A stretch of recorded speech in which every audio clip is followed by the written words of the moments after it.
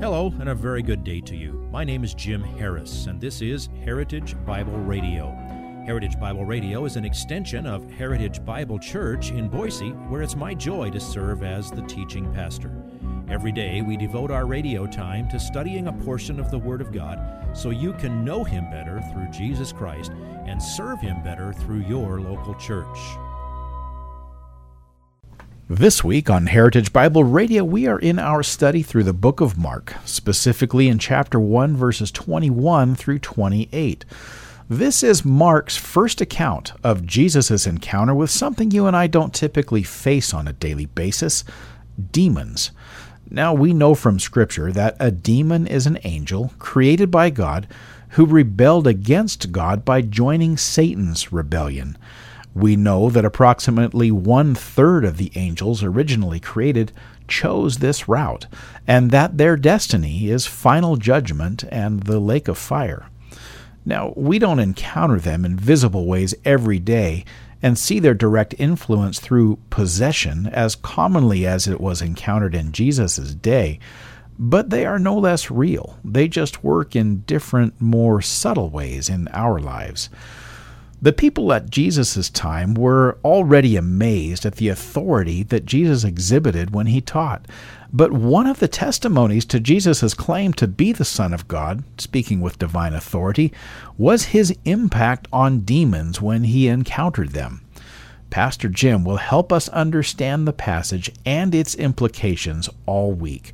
Here is today's portion of the sermon entitled, Amazed or Terrified.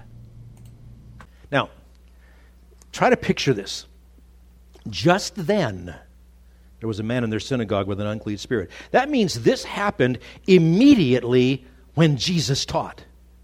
Probably finished his last words and this demon starts shouting. It happened right there in the synagogue. And this man has what is called an unclean spirit. That's one of the terms for a demon. A demon is a fallen angel, one who followed Satan in his rebellion. The demon spoke through the vocal cords of the man in whom he lived, and that's always the way they do it. The demon cried out. Another strong word. It means he shrieked or screamed. It wasn't just raising his voice like saying, oh, hey, Bob, before you go. Oh, Bob! It wasn't just raising your voice like that. It was screaming this out. It was terror and fear that motivated this demon to just blurt this out. And notice this man was in their synagogue. That's significant too. You see, demon possession is always around, but you almost never see it because it's almost always hidden. Why? Because it is Satan's strategy. False teachers who bring corrupting lies are what 2 Corinthians chapter 11 verse 4 says, they are disguising themselves as angels of light. Demons don't go around wearing demon costumes. They go around inhabiting nice, clean-cut, well-spoken, friendly people. Because they creep in among you unnoticed. So no demon would normally blow its cover in a synagogue or in a church. But this shows the effect that Jesus has on demons. It actually thwarts the purpose of Satan for demons to manifest themselves in a synagogue or a church or even in an idol temple because the strategy is disguise and deception. Now the demons know their eternal fate, but they don't know the timing. Neither do we. No man knows the day or the hour. So every time they encounter Jesus, they freak out. They want to know, have you come to destroy us? They know Jesus can send them to the lake of fire. They know He eventually will. They know that even before then, Jesus can send them, if He wants to a kind of a spiritual prison that's called in the New Testament the abyss. These demons know that some of their colleagues are imprisoned there now, and they will be released only briefly during the tribulation, Revelation chapter 9. And they know that others of their colleagues did something that got them imprisoned, never to be released except momentarily when they will be transferred to the lake of fire in Revelation chapter 20. So that's why demons are always saying, have you come to torment us? Have you come to judge us? Have you come to destroy us? Remember when the bunch of them, and I think we'll get to this in Mark too, the bunch of them begged to be sent into a herd of pigs rather than being sent to the abyss? And for some reason he didn't choose to explain to us, Jesus accommodated them, and yes, that's where deviled ham was invented. They're scared of him. Rightly so. And would you notice the reason they're afraid is that they have no doubt whatsoever about who he is. Jesus of Nazareth, the Holy One of God. They are unclean, they are wicked. But would you notice also, they're totally under the authority of Jesus. No demon, including Satan, can ever do anything apart from God allowing it to happen. And when Jesus tells the demon, be quiet and come out of him, the demon obeys. Now, because these demons are unclean, because they are desperately wicked, mean, cruel, and twisted in their unspeakable desire for evil, he does throw the man into convulsions and makes him shriek one more time, but he came out of him. Jesus commanded the demon to be quiet for a reason. The demon identified Jesus correctly. Jesus of Nazareth, I know who you are, the Holy One of God. But Jesus always rejected publicity from the agents of Satan. You know, he didn't call together a choir of demons to sing about who he really was, even though they knew. And I think there's a reason even behind that. You see, later on, the Jewish religious leaders are going to reject Jesus and accuse him of, you know where I'm going, right? Matthew 12. Casting out demons only by Beelzebul, the ruler of demons. And so Jesus, whenever a demon starts talking about him, he shuts up the demon. He doesn't want to give any credence to their idea that he is in league with Satan. So, he shuts him up. Paul did the same thing, by the way, in Acts chapter 16 when it happened to him during his ministry. You can read about that. Well, what a stark contrast indeed. People are amazed, shocked. The demons are terrified. And then again, the people are amazed. Look at verses 27 and 28. They were all amazed, so that they debated among themselves, saying, what is this? A new teaching with authority. Now the implication is they were getting the old stuff and it didn't have any authority, right? It was just a bunch of opinions. He commands even the unclean spirits, they said, and they obey him.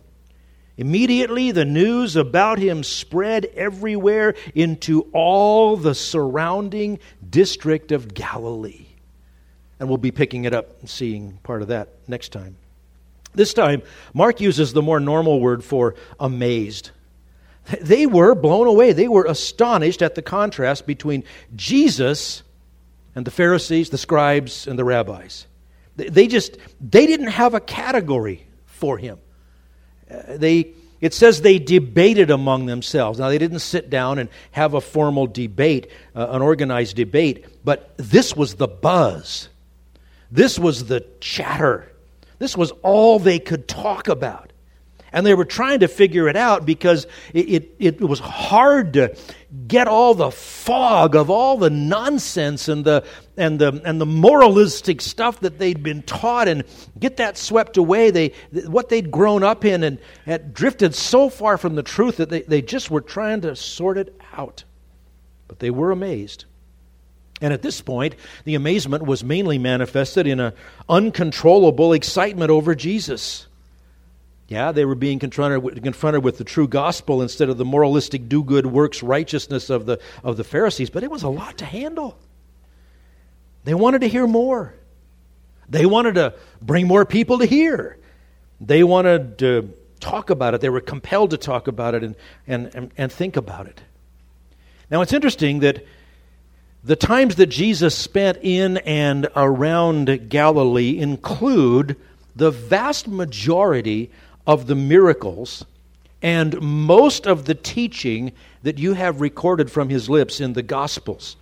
Other than at the very end of his life, the Olivet Discourse in those last few days, that last week in the temple. But this is the front end of what is called the Great Galilean Ministry. He did a lot there.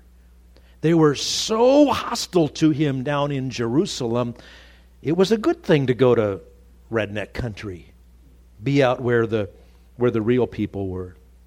Now, in time, Jesus' work and teaching in Galilee was going to capture the attention, and the ire of the Pharisees and the Sadducees down in Jerusalem. They would eventually send representatives up to Galilee to shut him up. They wanted to confront him and discredit him and silence him, and that didn't go so well. When they couldn't shut him up, then they went back home and started plotting his murder.